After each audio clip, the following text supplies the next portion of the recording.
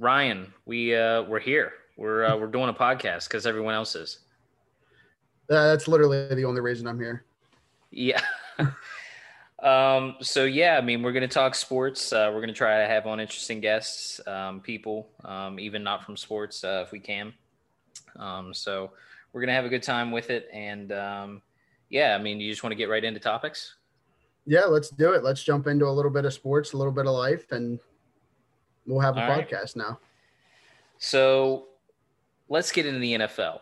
Um, the 1 o'clock games yesterday. We had quite some stinkers, really. We had the Washington football team, New York football Giants. That was really the closest game of the 1 o'clock afternoon. Seattle tried to make it interesting around 3:30, 4 o'clock during the witching hour. What's your thoughts on the NFC East? Does anybody actually have thoughts on the NFC East, or do they just kind of exist in their own little place? I mean, it's sad, but in retrospect, those divisions happen every couple years. I don't know if you remember back. I guess it was around 2009 ish. The NFC West was terrible. I believe the team that went to the playoffs was 7-9. I think it was the Seahawks. Were 7-9 and went to the Yeah. playoffs. And of course, that's maybe the best division in the NFC now. So those things come in waves. I don't think that the NFC East is going to be terrible forever, but we're sitting through a couple years where we're going to make fun of it. And honestly, I think too, whenever Dak Prescott comes back healthy, if the Cowboys decide to pay him, I think it'll be their division for 5 to 10 years, as long as he's healthy and sticks it out with them. Yeah, I think the biggest thing about the NFC East right now we have to look at is like, I think I saw a stat the other day. This is the first time we've gone through 7, 8 weeks of an NFL season where the leader in a division does not have a winning record or at least 500. So, I mean, we are going to get these divisions every couple years. It seems like this year, though, in the last like 4 or 5, the NFC East is not only taking like, the horse by the reins, but like, you know, Kyle Allen going down yesterday. Like, I don't know if you saw the injury, but like his ankle, shattered. Something about Redskins quarterbacks. Something about Redskins Yeah. quarterbacks through history, and it's such a shame because Joe Theismann, RG3, Alex Smith, Kyle Allen. I mean, I don't want to see anybody get hurt, but in the manner that those four have been hurt in their careers with the Reds, it's just sad. I would be hesitant to take the field as a Redskins quarterback with that in the back of my mind. That's all I could think about the whole time. But I mean, clearly it's just a fluke. But yeah, as soon as I saw his leg kind of just pop up there, I couldn't. I had to look away. Yeah, I was trying. I watch NFL Red Zone on Sundays, and they showed the play. And my favorite thing of like during like a sports game, like an announcer, they go, "Well, everyone turn away. This is going to be graphic," and they show you the replay anyway. Why are you showing the replay? Then just don't show it. Other news and notes from the 1 o'clock games. Chicago. So I'm an Eagles fan. You're Steelers, and we'll get into that here in a few moments. Nick Foles was the guy who led Philly to a Super Bowl, put the team on his back, really carried that offense down the stretch, really, especially during that Minnesota game where they won like 38-10, I believe it was. But it seems to be when he gets to a team and he's the starter, it doesn't work out for him. It's night and day. I don't think Nick Foles is a bad quarterback. I think it just has to be the right situation because clearly something worked in Philly whenever he came in against that adversity. I don't know what it is in Chicago. Their offense is just not – it just doesn't click. It's not exciting. There's nothing exciting about it, right? So when you watch Chicago, you're basically hoping that your defense wins you games. As a Steeler fan, I understand what that's like because I sat through last year with no quarterback. Mason Rudolph and Duck Hodges had their struggles. So you're basically sitting there just hoping your defense scores and wins games. And unfortunately, they don't have Devin Hester anymore to run back punts. So you're hoping for something to happen when there's not much there, unfortunately, for Chicago at least. This is more just an open-ended question. And I mean, people don't know this, but Ryan is like one of the most knowledgeable guys I've ever talked NFL football with, in my time talking sports. Uh, is Lamar Jackson just not that good at throwing the football? Like, what happened from the drop off here where he's, an MVP caliber and just taking this massive drop off? I think similar to Nick Foles, but in kind of a different window, you have to set him up to succeed.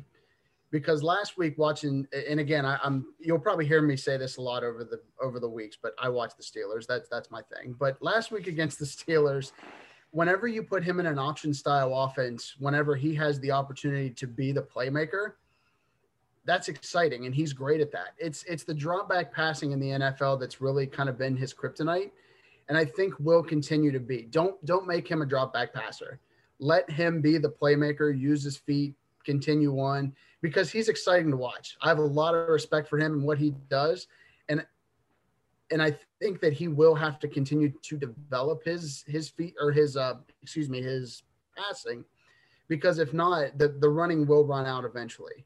But I think if he can continue to work on that, we'll have a different discussion. But it's his passing that's the most concerning. Okay, we are still talking the 1:00 NFL games. Ryan, Atlanta has played unbelievable since they have fired Dan Quinn. They have won, I think, 2 games. I'm not sure about that, but they crushed Denver yesterday. They looked really, really good against Denver. I don't know if that's more of a Drew Lock thing or a Matt Ryan just having the right coach, but I feel like Matt Ryan's always been one of those quarterbacks. He's not in the A or B tier. He's like right around Matt Stafford. Like, he's good enough to get you to the playoffs. He's like Ryan Tannehill from Miami, good enough to get you to the playoffs, plays well enough to get you a couple wins here and there. But, Ryan Tannehill, I think, has found a fit in Tennessee. But I think Matt Ryan, even with winning MVP, ever since they lost to the Patriots in that 28-3 Super Bowl lead that they had, just hasn't been the same. But they looked great yesterday. Yeah, well, and I think it kind of plays to the fact of, and you mentioned it, when you have Matt Ryan rather, in the right system and he's able to do his thing, that's when it really works. And it helps whenever you have, I'll say it, one of the best 2 receivers in the NFL on the outside running routes, absolutely destroying defensive backs. Matt Ryan, you're right. I don't know if he's ever been that A-tier quarterback, but he's somebody that can at least get the ball to folks. And whenever you have weapons like Calvin Ridley, have weapons like Julio Jones, it makes it 10 times easier. Certainly the defense still has a little bit of work to do. Not really great against the pass. So I don't know if that's Drew Lock actually showing himself to be good, or that's Atlanta kind of giving up a little bit more than they're worth.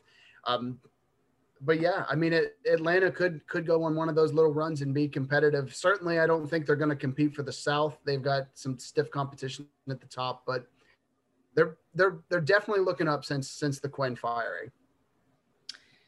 Yeah, I mean, absolutely. I think also it's kind of funny. Todd Gurley's found a little bit of rejuvenation in Atlanta this year. I think just because he's on that 1-year contract deal. We're still halfway through the season. We'll see what happens going down the playoff push. Any other news and notes from the 1:00 games? Not a whole lot. I mean, just a quick note on Seattle and Buffalo. That was probably my surprise of the early games. Obviously, Seattle's defense, similar to Atlanta's, doesn't always have that same kick to it. But Josh Allen outdueling Russell Wilson was not on my play card for yesterday. But Josh Allen looked really, really good. And if they can kind of keep him at that same level moving forward through the season, I mean, hey, Buffalo's 7-2. I don't know if anybody would have pegged them to be 7-2, but here we are. Yeah, and real quick before we go to 4:00, I almost forgot the Kansas City Carolina game. I don't know if you caught any of that yesterday. Mm-hmm. They kept bouncing to it on Red Zone. I mean, it was probably the game of the day, really. And I mean, just what a game. Carolina and Teddy Bridgewater, we're both WVU graduates, and, I'm sure you'll hear us mention that, over and over as WVU fans. But I did not think Matt Rule would be a good coach in the NFL. I thought he would be like a Steve Spurrier type where, it just doesn't work out. But he has found something in Teddy Bridgewater to get him to play well, especially yesterday. And I think part of that was because McCaffrey came back off injured reserve. And I think Kansas City was a little shocked yesterday. It certainly helps to have playmakers. Look, I don't think Teddy Bridgewater's a bad quarterback. I think since his injury, I can't pinpoint the year. What was that, 2016, 2015? Yeah, 2016. With his injury. So, I mean, I don't think he's ever been a bad quarterback. But it helps to have those weapons. I think Matt Rule kind of opened up that style. Hey, look, the Big 12 is going to help you run a more open offense. I don't know how many of our listeners are Big 12 football fans, but holy moly, that's what Big 12 football is. So it's interesting to see it translate to the NFL. But I mean, the quarterback to beat in the league is still Patrick Mahomes. I mean, we can talk about the Panthers. I mean, sure, they played great, but Mahomes is something special. I petitioned in my own mind for the Steelers to move up and draft him in 2017, and I think we picked 28th, and the Chiefs got him at 10, so that was never going to happen. But the dude can absolutely play, and he shows it week in and week out. Even when he struggles, he plays well. Yeah, ain't that the truth? Okay, moving on to the 4:00 games. Before we get what I know you're wanting to talk about, which was America's Game of the Week in Dallas and Pittsburgh. And, it's pretty much just because of their history. Before we get to that game, Vegas and the Los Angeles Chargers. Mm-hmm. I mean, to me, one of those teams. Yeah, it really does. One of those teams people weren't talking about hanging into the season because everyone was on Arizona as the dark horse. And, you'll hear that coming up later in our special first guest interview. But Vegas is a team that I think can make the playoff push. Derek Carr plays well. Josh Jacobs is one of the best backs. I think he's personally underrated in the NFL. I know he's on a lot of fantasy rosters. But, I mean, they play so well. They have such good defense. And I think something – John Gruden has found the transition from his first, stint back with Oakland to where it's working finally with him and Derek, and they're finding a system, and it's not just like they're beating easy cupcakes. They're one of truly the most underrated teams in the NFL. Well, and to your point about the playoff push, they absolutely are in playoff contention, and one of the teams that is, probably going to make the playoffs. The issue is it's no small task to make the playoffs in the AFC this year, though. We're talking about Pittsburgh and Baltimore, Buffalo, the Colts, the Titans, the Chargers, and the Raiders. It is going to be, and the Browns. Heck, the Browns are 5-3.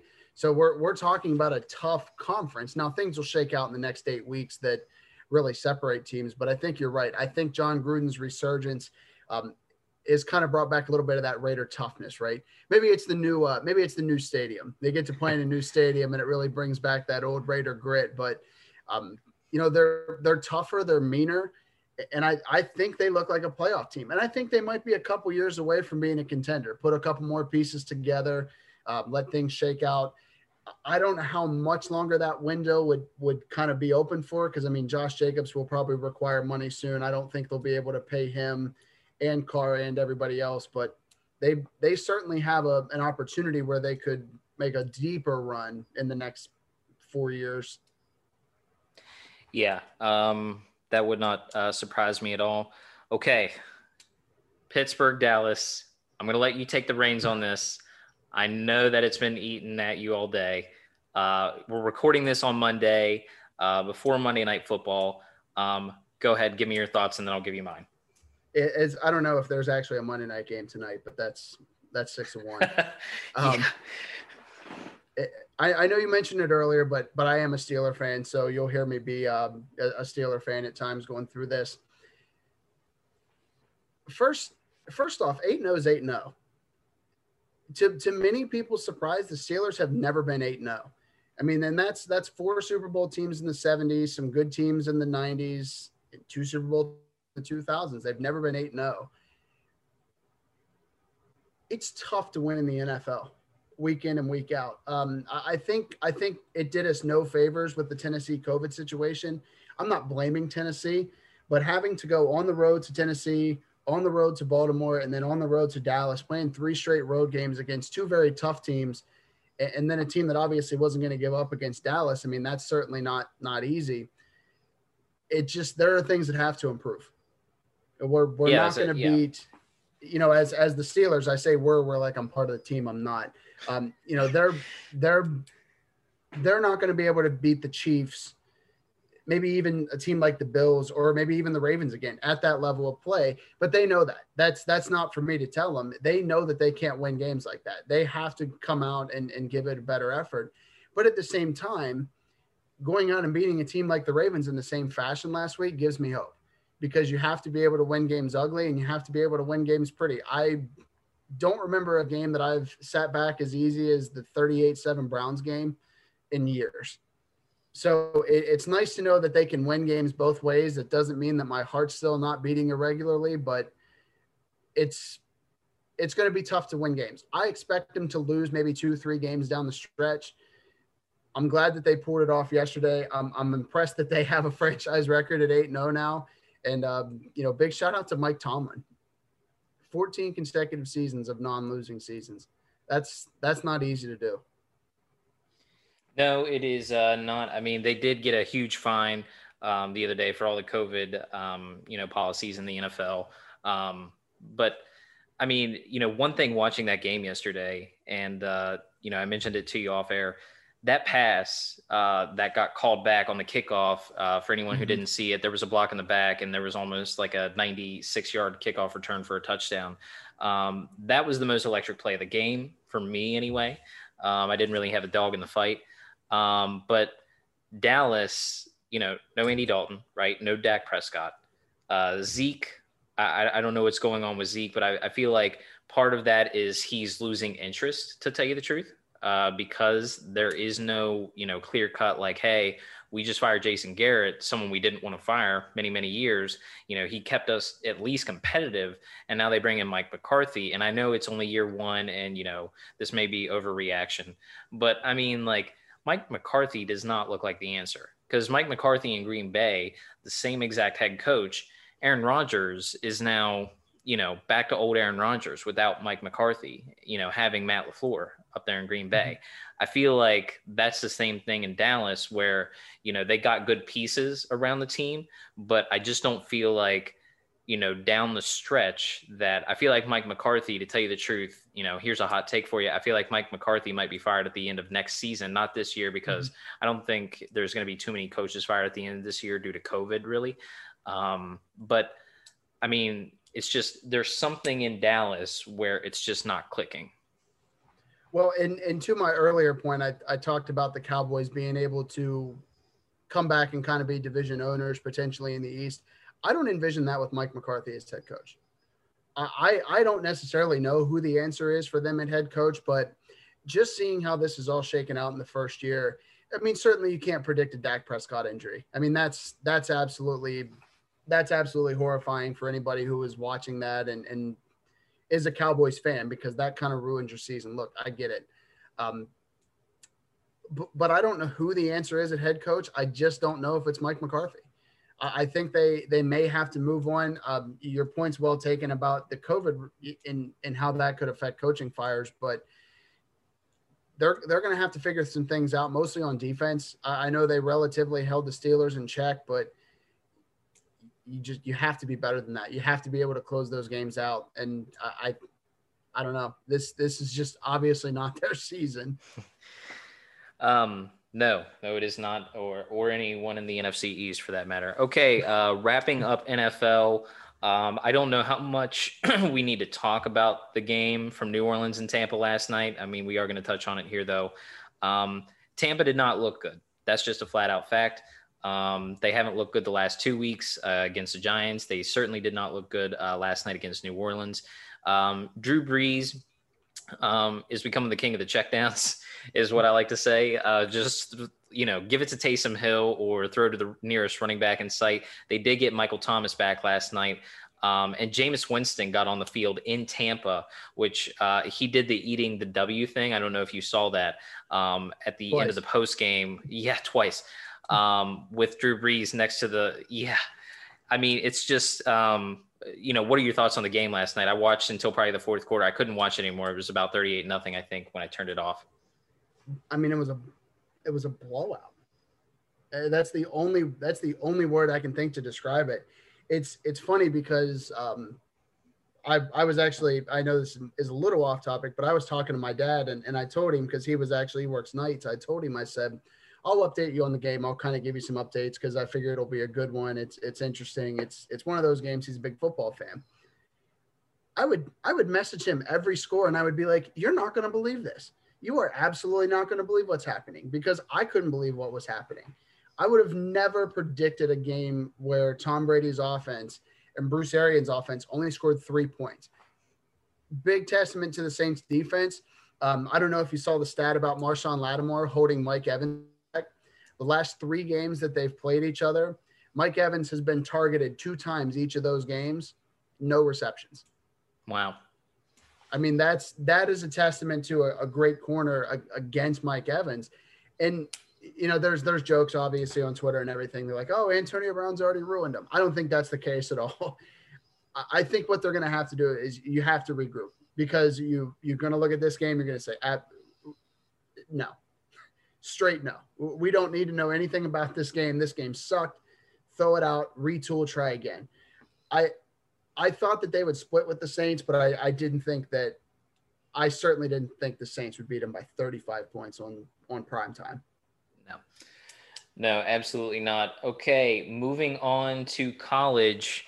So the WVU Texas game, we're going to have our thoughts on that. You know, I'll go first, I guess. Insert the Jonah Hill meme of the the cut verbal meme.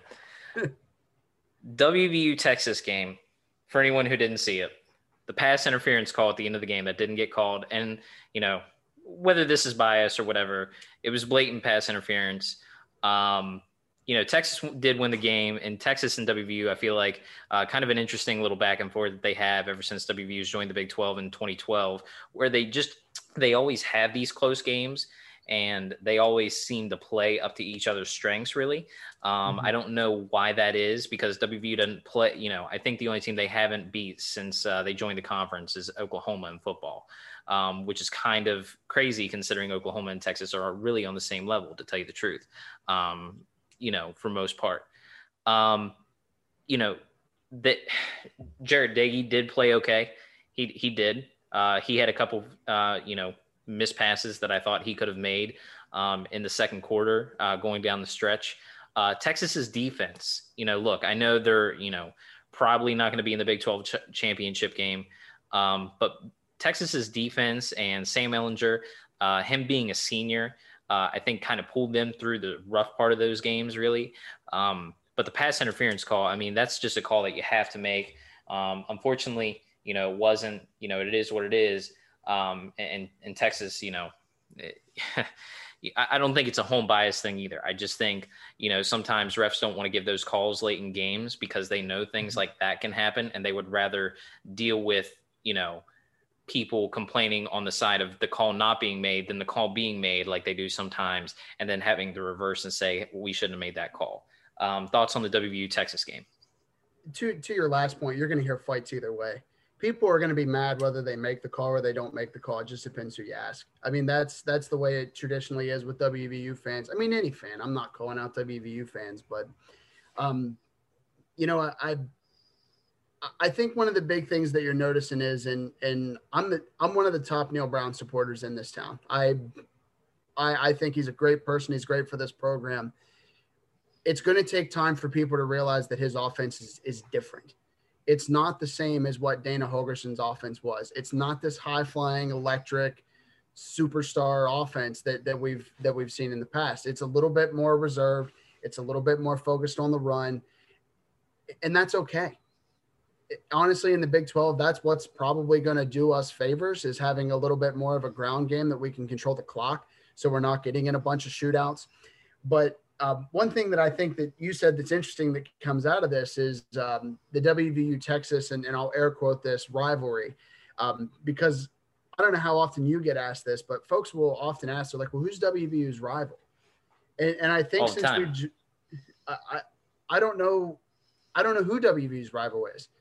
Since they've joined the Big 12, they haven't really made an enemy of sorts. But I think if anyone, if we're talking about the team that we typically go back and forth with the best, I would call it Texas. No, I don't think we're Texas rival. We're never going to replace the Red River. Let me try that again. Red River rivalry.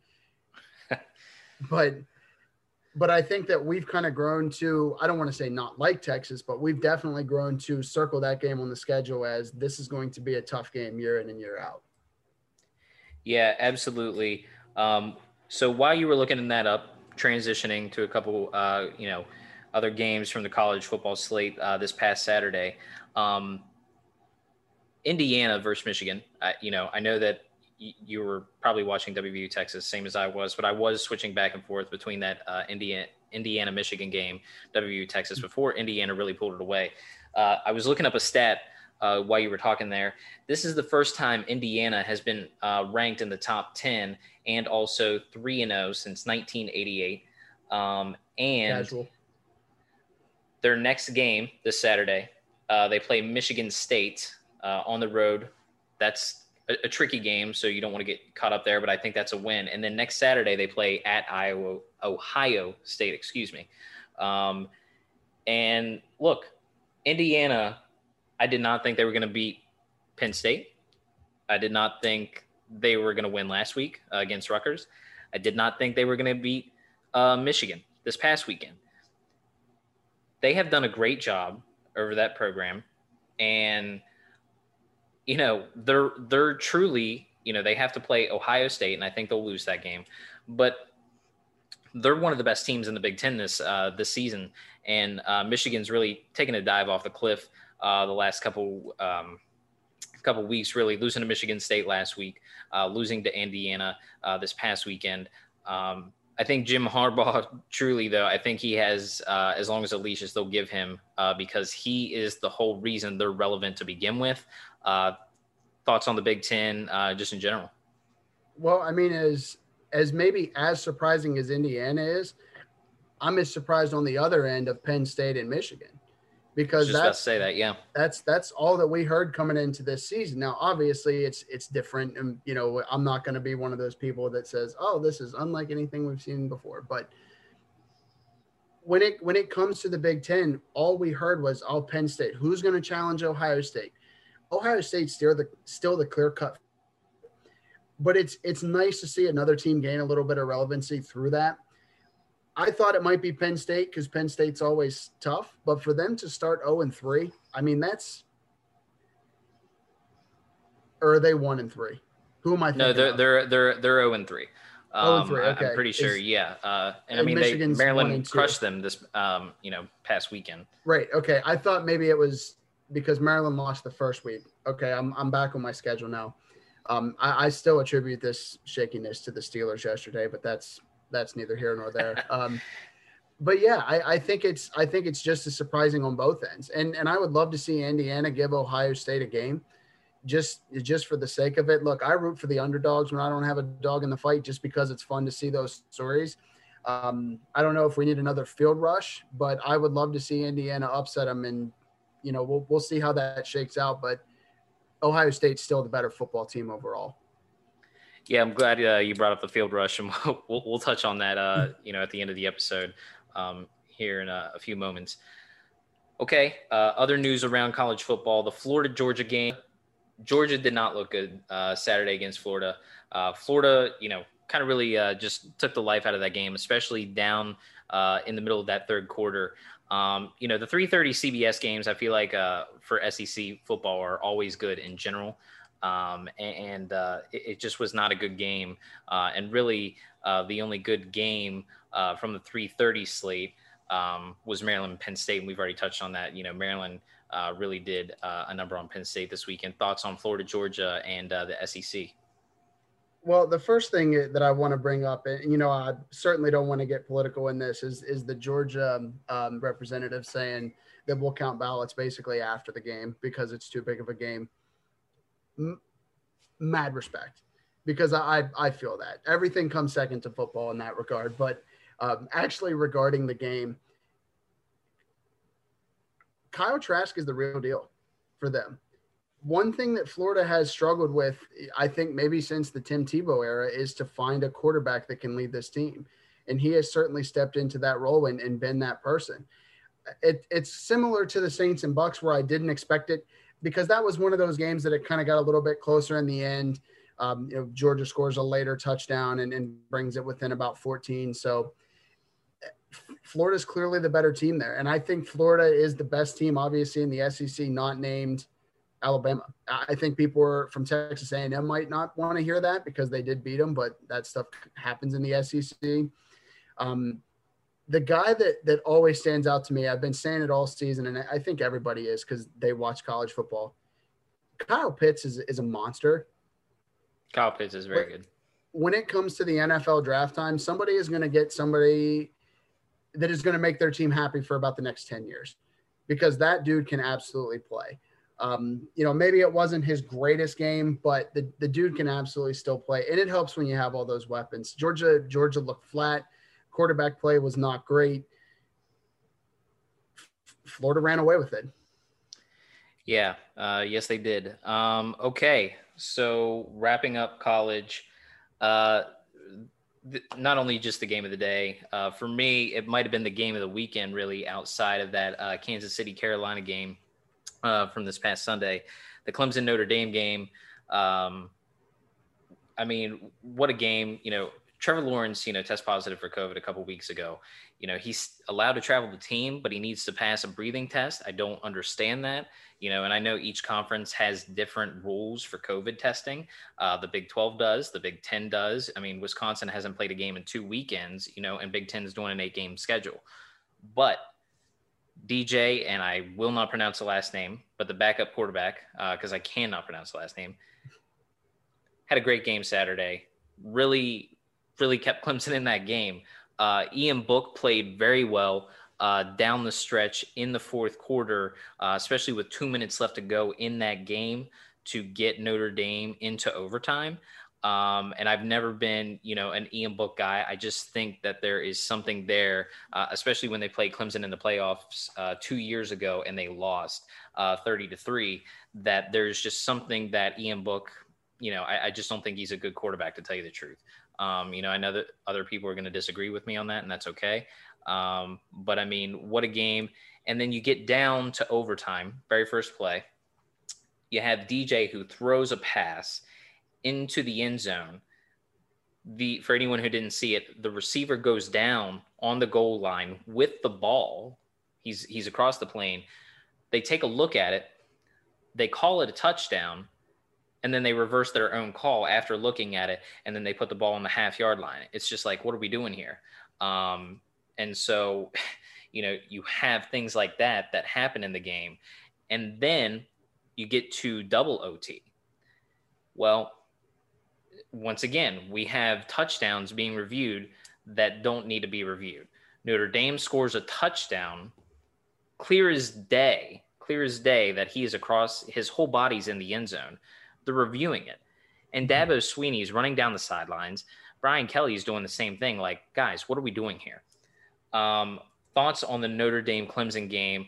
And here's something we did not mention yet about that game. Fans rushing the field in a COVID-19 world without masks, taking selfies with players. Someone let that happen, like the security guards at Notre Dame, or I don't know who it was, but I get it. You're only having 25% of your fans, but do we really need to rush the field? 25% of them on the field. Yeah. Do we need to rush the field during a pandemic? Thoughts on the Notre Dame Clemson game? So I want to start it with a question kind of back to you, because obviously hindsight's 2020. Watching the game, Clemson comes out in the first overtime. They throw that touchdown in. Quick strike, 25 yards in. And it might be a moot point, but does that change the momentum a little bit for Clemson, having to come back and run another play? I don't know if it changes the momentum, but I do think the fact that the refs were continuing to review plays that did not need to be reviewed.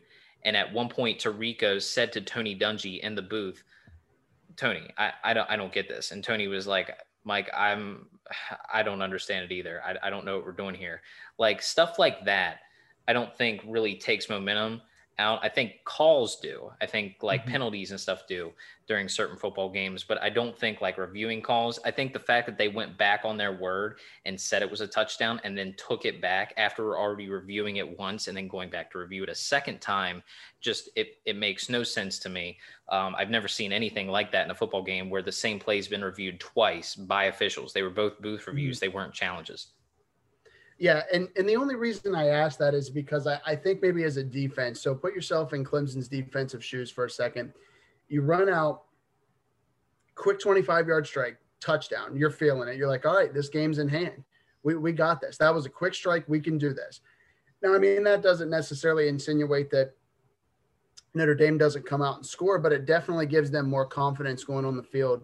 Um, Obviously, would have been a lot different if Clemson didn't score. I mean, of course, they're on the half-yard line with that play, but I think it does take a little bit of wind out of their sails. Now, I don't think it completely deflates them, but it definitely suggests, like, why did we, to your point, why did we review that? We did not have to do that.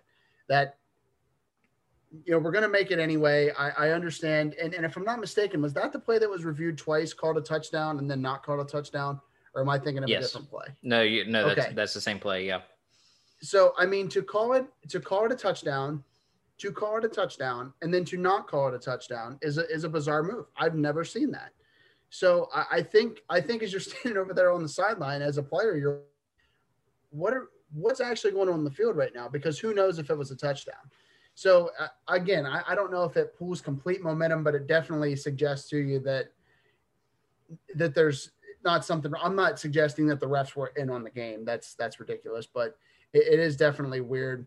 Um, the rushing the field is a crazy move. Yeah. It's absurd, and I hate to say it like this, but I almost don't blame the students because that's what students do. When you're talking about kids that are 18 to 23 years old, I mean, obviously they're adults; they should be responsible. That's a whole different conversation. You have to be able to put a measure in place to suggest that does not happen because you Not during a cannot season have like that. this. No, absolutely not. I have no problem with rushing the field. That's I'll die on that hill. I have no problem rushing the field at all. But during a season like this, it is a very strange move. And one of the funny videos is as you see him kind of run on the field, there's a player who kind of like spins out of a hug a little Yeah. bit. I don't know if you saw it. I couldn't tell you who it was, but it was one of the Notre Dame players. Somebody like kind of comes up to like almost give him a chest bump, and he kind of just spins out of it like I'm not here for this. But you just have to get off the field. And I mean, I certainly hope it doesn't affect Notre Dame's season because when you just knocked off the number one team, you're really feeling good going into the next week, thinking that you might have a legitimate playoff chance. And if that gets ruined by COVID, I would imagine that there's going to be 100 guys in that locker room that are not very happy with their student body. Yeah. Yeah. No. Okay. NFL wrapped up, college wrapped up, first episode in the books. Ryan, I think people are going to like our Adnan Virk interview. He Absolutely. little insight for people. So we get to the interview and Adnan's like, just asking us some questions. And he's like, how long have you guys been on the air? And we tell him this is our first episode. And he started laughing. He did not realize that he was the first guest on the first episode. But it was a good interview and I think people like it. Yeah. So first episode in the books. Yeah, for sure. One thing I want to say before we head out here, I want to give a big shout out to our friend B Blue Design for doing our logo. Absolutely. Whenever you check us out on social media, Ben's been a friend of mine for, gosh, almost 20 years, and he's an amazing graphic designer. So, whenever you told me we needed a logo, I knew exactly who I was going to. So you guys can check him out on social media. We'll tag him on social media again. It's 2Bs, B Blue Design. If you need a logo done, if you just want a graphic done for something, he designs tattoos too for certain folks too, if you ask. So give him some love because he certainly helped us out whenever we needed a logo. So check him out too. Yeah, absolutely. Big shout out to him for doing the logo, and that's it. We'll see you guys on Friday for some weekend preview stuff, college and NFL. Recap Thursday night football, of course, or as much of it as we can. And yeah, we'll see you Friday. See you guys. Now, our interview with Adnan Virk. All right, folks. We now welcome on the host of the GM Shuffle podcast, also the host of the Cinephile podcast, and legendary sportscaster and personality, Adnan Virk. Adnan, thank you for joining us this evening, and welcome to the Two Ryan Sports Show. Two Ryans, what's going on, fellas? Legendary is a stretch, but I appreciate it. That's a nice intro. It's good to be with you guys. Listen, this is a smart move by you. You know, I get somebody slides into my DMs every day, Instagram and podcasts, Twitter. Hey, I do a podcast. Can you come do this? And there's just only so many hours in the day, right? I got 4 kids. I got 4 jobs. But you guys were smart. You did the cameo. So I'm like, you know what? You essentially paid $25. So there's no way I was going to say no to that. So hopefully some other people figure out how smart you guys were. This was a good investment. Obviously, like I said, there's no way I was going to say no to this. Well, I bought you Subway tonight, so it clearly worked out for something. Exactly. I just worked on some flatbread sub, turkey sub. I'm good to go. Perfect. Well, Adnan, we have a couple questions here for you relating to a couple different sports and sports seasons here. So we want to start with the MLB because obviously, and you've heard it a million times, it's been a season like no other. It's a statement that's been said so many times on every show. But one thing that I'm most interested in is kind of looking forward to next year, because there's still a lot of uncertainty heading into 2021. So what's going to be the big differences heading into the next season with regard to the winter meetings, how that's going to differ, and what's kind of the scope of 2021 overall? Yeah, so winter meetings are not going to be happening in December in San Diego. That's my understanding. But, you know, they're still going to try to replicate it. Like I think MLB Network, my understanding is I think we still may do some shows, whether it's, just talking to GMs or executives trying to figure out what the lay of the land is, because there's obviously lots of great free agents available. George Springer, Trevor Bauer, Marcus Stroman. There's tons of guys up there. JT Realmuto. You're like, yeah, I'm curious where they're going to go. So I think for this year, winter meetings, Ryan, obviously it's not going to be the same. It's not like some hotel where everybody's getting together and trying to get information and make a big splash. But MLB Network, we're certainly still going to cover it, and especially whenever names get signed, we'll do it. And as far as next year is concerned, listen, we just got to get a vaccine. You know what I mean? I keep telling people we got to get through the election first. Knock on wood, we're there. We got to get a vaccine now. Pfizer says they're 90% of the way there. So, that's step by step here. We got a new president coming in, President-elect Biden. He's going to plan to try to contain the virus. We got to get a vaccine from Pfizer or whomever else, get that vaccine mass spread so that you and I can just go pick it up anywhere in the store. That's at least, I think, 6 to 9 months away. Mm-hmm. So, if you do the math on it, the good news is for baseball, like we got killed because of the timing of the pandemic mid-March, just as the season was about to start. But the good news for baseball is now we've got more time than the other sports. Football is right in the middle of this as we're about to have a second wave. Numbers are skyrocketing everywhere. Basketball is going to try to start their season December 22nd. I believe there's going to be 25% fans in the suites, I read. Hockey, they're hoping to start 2021 early. We don't know for certain. So baseball is actually in the best shape. They go, all right, you know what? Our season starts April 1st. We proved last year you can do a 3-week spring training if need be. So as far as I'm concerned, you and I are talking, the three of us are talking here. It's November, whatever it is, November 8th. All right, so let me know by March 8th. If by March 8th we have a vaccine, which I'm fairly confident we will, good to go. I think we're going to play 162. I still don't know how widespread fans will be because, like I said, the vaccine's got to be readily available to somebody. If I take my kids and I go get sick, well, hey, can I go get the vaccine, or how's that going to work? But I think the players can then get tested widespread across the board, executives, no question, stadium workers, all that can be taken care of. So if we have a vaccine by March 8th, spring training's 3 weeks, season starts April 1, I'll feel great about it. Piggybacking off that, Adnan, how do you feel MLB handled COVID, especially with the alternate universe we could have had if there was a Game 7 and Turner was not, no disciplinary action? And it seems like the MLB kind of really dropped the ball on this. I thought there was going to be something come down, but no punishment at all. I did also think there'd be a punishment, Ryan, but when I actually read the statement, it makes sense to me. I mean, if it had been what I think you and I were envisioning, which is Justin Turner tests positive, lifted from the game, and sits there like in a darkened stairwell and goes, I'm going out there. And like he bulldozed the security guard, like, punched a cop and ran on the field. Well, then obviously that's wrong. But once I actually read the statement, I'm like, okay, so he gets pulled from the game, test positive. He's there, and then his teammates are saying, hey, come on out onto the field.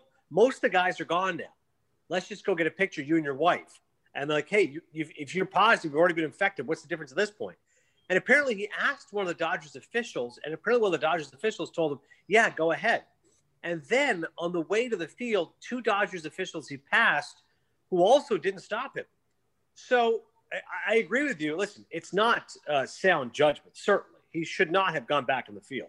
You and I are 100% on this. But I'm taking it out of the game. It's the World Series. I want to celebrate. It's a once-in-a-lifetime achievement. My teammates are saying, come. I ask an official, and the official says, yeah, go for it. And 2 other guys on the way there are like, no, whatever.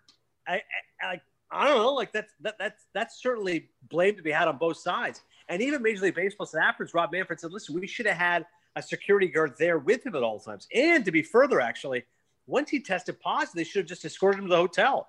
Like, why can't you just keep a security guard and go, hey, man, I'll walk you right to the hotel. You're going to stay in your room and just quarantine for however long. So, listen, it was certainly a bad look. I agree with you that it shouldn't have happened, and it's unfortunate that it happened. But it's a learning lesson for all sides. I've always liked Justin Turner a lot. He's a great guy. Just interviewed him 2 weeks ago on Intentional Talk. I was filling in for Chris Rose. I was with Kevin Millar. Funny guy, gregarious guy. Hits the ball a ton, especially in the playoffs. So I think it was unfortunate. It's a learning experience for all sides. And I think baseball learned from it. And they realized that, you know what? Like I said, even if we have a vaccine by March 8th, we're still in out of the woods. We still might be wearing masks. I think that would be likely the case, actually, for the players, for the fans. If there's 25% fans at stadiums, I'm just guessing here, I think we're all probably still wearing masks until June or July, until the vaccine's readily available. So I think it's, like I said, a learning experience, and hopefully we all grow from it. Sure. Well, one thing about that, you said fans wearing masks. I live close to Pittsburgh, and trust me, I missed PNC Park last year, as I'm sure many fans miss their ballparks around the nation. So hopefully we can have fans back and quickly in stadiums. So I want to switch gears here real quick, talk about another sport. So let's kind of jump in the NFL, because as you mentioned, we're in the midst of the season. We're halfway through. Things are kind of shaking out. So halfway through, who are the real contenders in the NFL? Who are the real teams that are kind of making a case for themselves to say, hey, we can make a deep playoff run? Well, I think it's the Steelers, no question, even though they showed how vulnerable they were against the Giants. I mean, it's still the Cowboys. It's still shocking how well Dallas played, but ultimately 8-0 is 8-0. I think they should have kicked that field goal rather than going on 4th and 1.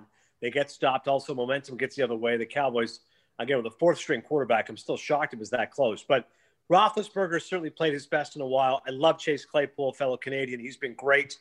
Their defense is tremendous. They sack a lot of guys. They put pressure on the quarterback. I think Pittsburgh is a clear-cut number 1 contender. I think Seattle's a good contender, but they got to improve that defense. They're not winning anything without that defense the way it is. They got 44 points to the Bills yesterday. They made Josh Allen look like Jim Kelly. I mean, he threw for 415 yards and 3 touchdowns. I mean, you're not – I don't care how good Russell Wilson is. Let Russ cook. Maybe he's the first-half MVP. He also had 4 turnovers yesterday, which was very atypical for Russ. So I would have liked to have said it is Seattle, but I'm a little bit worried about them. I think there's always a dark horse special. Arizona maybe, just because I love Kyler Murray. They lose to Miami, but it was a 34-31 win. They almost pulled off a win on the road. Always look for kind of a surprise team. Maybe Arizona deep run. I don't think Green Bay has got what it takes. They're 6-2. But I worry a little bit about their lack of receiving core. After Devontae Adams, I don't know how much they give Aaron Rodgers. So why not New Orleans? New Orleans, I thought that was a big win against the Bucs. I really thought Tampa Bay was going to win it. And New Orleans, they took it to them. I mean, they just embarrassed the Bucs on the road. Drew Brees cannot throw the ball downfield the way he used to. Can't throw for 30, 40 yards. We know that. But he's still accurate. He completes the ball 73% of the time. Defense was the best defense they played all year. They shut down Brady. They had a great attack. And Kamara, I think, is one of the best players in football. I think he's an MVP consideration pick. And then, of course, the Chiefs. Again, I assume I worry about their defense, but Mahomes is incredible, as is Andy Reid. So, and Kelsey, obviously, is one of the great tight ends of all time. So I would go Chiefs, Steelers, Saints, Seahawks if they improve their D. Those are the 4 that I'm looking at right now. Piggybacking off that, you talked about Tampa. Are they actually legitimate? I mean, you look at the last 2 games. They did not play well against New York on Monday Night Football. They certainly did not play well last night. I am in the camp of, I think Tom Brady, this should be his final year. I think if he plays next year, it'll be like an Adam Vinatieri thing where he plays 1 year too long. But I think right now is his sweet spot. But Are they actually a legitimate contender? You know what? It's interesting. The defense, previously, they looked great, especially against the run. And I like Ndamukong Suh and Jason Pierre-Paul. We had a good secondary. I think Levante David's one of their linebackers. He's pretty good. So I would like to say the Buccaneers and their offense, certainly with Brady and Mike Evans. And again, the one thing I have learned with football, especially this past weekend, is unless those old quarterbacks have protection, they're in trouble. So when there was pressure from the Saints on Brady, they made his life miserable. That's why he threw 3 interceptions. He got sacked a bunch of times. That's going to be a problem. He's got to have great protection. Otherwise, guys like him, guys like Breeze, guys like Phillip Rivers are just not going to be successful. So I think if they have great offensive line protection, I think if their D improves, I do think Evans, Godwin, Antonio Brown, that's a pretty good receiving core. That's tough to beat that. Gronk is not the same guy he once was. I think he's good. But in answer to your point, Ron, I don't think they're a Super Bowl team. I think they're a playoff team. I feel like they're 10-6, which going into the year, I thought they'd be like 9-7. So maybe they're a little better than I thought, 10-6. But no, I don't see Super Bowl for them. I don't think they can hold up. It's not even really against Brady. I think Brady's been pretty good this year. I just don't think they have enough weapons, especially defensively. Sure, and to your point, the defense was kind of the standout at first. So it's interesting to see how a season plays out and that all works. Yeah. So just a couple wrap-up questions for you. So you're also the host of your own Cinephile podcast. You're a movie guy. We're all sports guys here in this call. So if you're going to sit down one night and say, I'm going to watch 3 sports movies and I'm going to make it the ultimate sports movie night. Yeah. Adnan, which 3 are you picking? Well, it's tough not to pick Rocky because, you get fired up afterwards and you can pretend that you're screaming for Adrian. And I think the first one really does hold up as a great movie. It offends me because I do think there was 2 really good movies that were robbed, which is Taxi Driver, Scorsese's classic film with Robert De Niro, and Network, which anybody who works in the media knows that might be the best movie ever made about television. I've been working in television for 22 years. And Sidney Lumet directed it, and Peter Finch won an Oscar, and Faye Dunaway. It's amazing.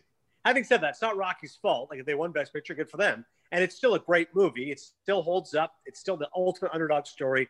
The stories behind it are great. The fact that Stallone wrote the script. They wanted to buy the script, but they said, we don't see you as the lead. He goes, no, I'm only making this movie unless I'm the lead actor.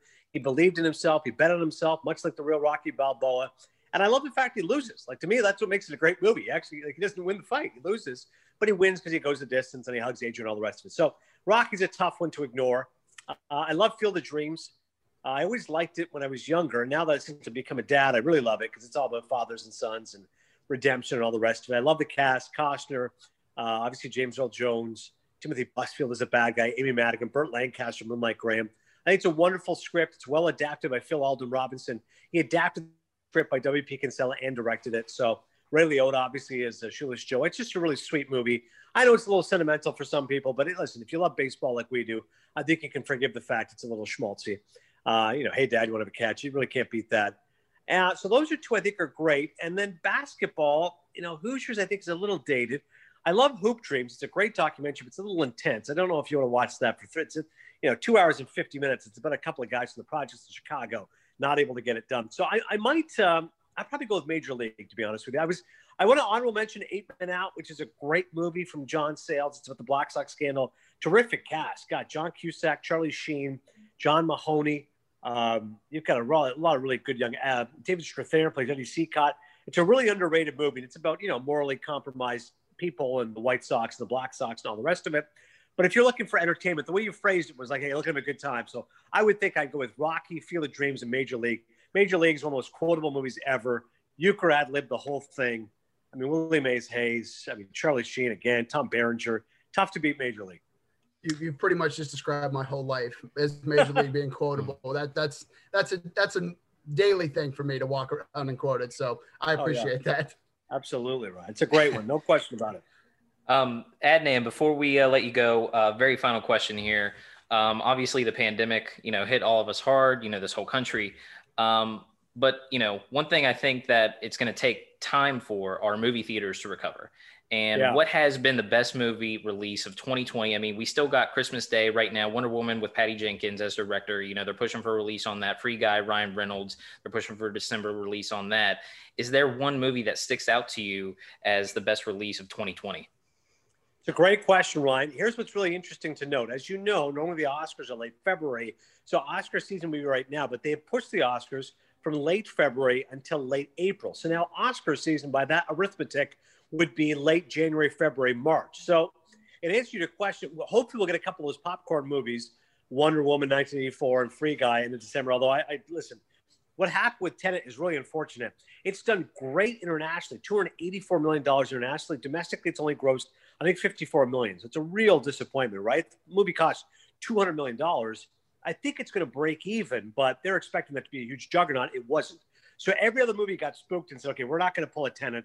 And all respect to Christopher Nolan, movie theaters are still not open yet in New York City. They're not open in a lot of California. Forget it. That's like 15% of the population. Not worth it. So I worry for movie theaters. I think they will come back. I mean, here in Jersey, I go to my local movie theater. I've been twice. I took my kids to go see The War with Grandpa to support my man De Niro. I went and saw Tenet to support in the theaters. It was great. So I hope people go back. But again, I respect it. I totally understand people don't want to go. Although I was reading this article today, Hollywood Reporter, movie theaters might be safer than you realize. It's huge, first of all. It's well ventilated. So for the air, it's good. And everyone's got a mask on. Unless you're eating popcorn and stuff and you're 6 feet away, it's relatively safe. But again, I understand people are skittish, and I totally get that. So of the movies I've seen, like, again, I'm waiting for the big ones. Nomadland is a movie I'm really waiting for. It's supposed to be awesome. Francis McDormand, Chloe Zhao directed it, played it in my hometown in Toronto International Film Festival. Nomadland, I really can't wait for. I thought Trial of the Chicago 7 was a bit disappointing. Aaron Sorkin's movie on Netflix. Tell you what, I love Borat too. Well, I don't think it's going to be an Oscar consideration, but I did think it was hysterical. I love seeing Sacha Baron Cohen again doing what he does. But I would vote for Defy Bloods. I thought it was a great movie. Spike Lee, Vietnam movie on Netflix. That's the kind of movie that would have had theatrical release. Probably would have been limited, boys. Like Spike Lee fans are going to see it, and other fans. Because it was on Netflix during the pandemic, I think a lot more people saw it than they would have otherwise. It was actually a real win for Spike. And I thought Delroy Lindo was incredible. I just listened to him on the Hollywood Reporter podcast.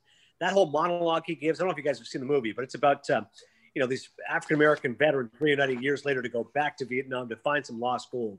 And I thought it was really good. And Delroy Lindo is great. He plays this Trump supporter, MAGA hat, and the rest of the crew is alienated by him. He plays Paul. But it's an award-worthy performance. He's a great actor. He was great in Malcolm X and Clockers and Crooklyn. And he's been a really good actor a long time. So I hope Delroy Lindo gets recognized. But I thought Defy Bloods was pretty good. I enjoyed it on Netflix. And like you guys, I'm sure that I used the pandemic to catch up on stuff I'd never seen. Like Succession, I'd heard for years was a great show. And I finally saw it. And I'm like, oh, this show's incredible. And then it obviously crushed it at the Emmys. And I believe they're going to start shooting season 3 either this month or next month. So that's good news. Hopefully we'll get it, by this time next year. You're going to shoot it. You're going to edit it. But I thought Succession was awesome. I'm so happy I saw that show. I love Fargo right now. I think Fargo is one of the best shows on TV. That's on FX. Season 4, episode 8 just wrapped up. So yeah, Defy Bloods is good. But I think the best movies are still yet to come. Awesome. Well, I know I don't know about you, Ryan, but I'm definitely going to be checking that out now because I trust your recommendation on that. I think it sounds absolutely. Like something that's interesting. Succession's a great show, though. Oh my God. And going into it, Ryan, I said, why would I want to watch this? A bunch of rich white people. Like, I can't relate to that. And then I watched the first episode and like, oh, no, this is really funny. It's well written, like razor sharp scalpel writing. And I love the humor of it. It's got that kind of dark humor. And Brian Cox is amazing. For those who haven't seen it, Brian Cox is like a King Lear type, on the edge of his throne, Rupert Murdoch type, perhaps, trying to figure out who to relinquish his throne to. And I thought all the characters are so devilishly entertaining. And the guy I loved is Jeremy Strong. Going in, I said, who is this guy? I've never seen this guy before. And I think he's the heart of the show. He won the Emmy for Best Actor season 2. I thought he was tremendous. He plays Kendall Roy, who is the eldest son of Brian Cox's family. So check out Succession. Awesome. Sounds great. Well, we have some stuff to watch now, and that's what we'll do through the rest of this as the second wave comes. So, Adnan, first and foremost, thank you for everything. We really appreciate you coming out tonight, spending a little bit of time with us. And secondly, I hope that you and your family stay safe through all of this, continue to do the right things. Again, we appreciate it. And I hope, again, you guys stay safe and take care. The two Ryans. Appreciate it, boys. Hope you guys stay safe. Hope your families are safe. This second wave could be a little gnarly. We know that, but at least we went through it once, right? We're all in this together, and I really appreciate you guys supporting me and my career. It's very kind of you guys. Before I go, I want to know what's over your shoulder here, Ryan. What kind of pictures we got here? You mean back here? So I got to tell you, I'm a little bit of a metalhead. Yeah. It might not be as obvious as it sounds, but I got a couple tour posters back there. My finger's over it right there. That's the legendary Rage Against the Machine album cover. So when I sit in Zoom meetings on work every day, this is what people see. And I'm like, now I'm going to be highly judged for my Rage Against the Machine poster, but it's just a great album. I mean, that's all that it's up there for. Well, I agree, dude. Listen, Rage, early Rage. I mean, I'm 42, so 90s music is what I most enjoy because that was ages 12 to 22. So Killing in the Name Of, I still remember. I think I was early college years. I mean, it was that whole album, like you said. I mean, there's a certain power to their music, man. I love it, and I believe they have done some stuff. Public Enemy is my favorite rap group. So when they did Prophets of Rage, they did stuff with Rage as well. I mean, it's a hell of a group together. I like it. Well, I hope you have your tickets for the reunion tour next year because I have mine. So that'll be bringing it back to the 90s for a little while for sure. I love it. Hopefully we'll be able to go to concerts again. Hopefully by next summer, knock on wood, we'll all be there. Sounds great. Hey, Adnan, again, thank you very much. We really appreciate you coming on and doing this for us. Again, stay safe, and hopefully we'll talk again soon down the road. The 2 Ryans, now my favorite Ryans. I appreciate it, boys. And tag me. I'll tweet it. I'll Instagram it, whatever you need me to do. It was my pleasure. Absolutely. Thank you very much. All right, guys. That was great. Good job. Yep. Thank you. Thank you. So, yeah.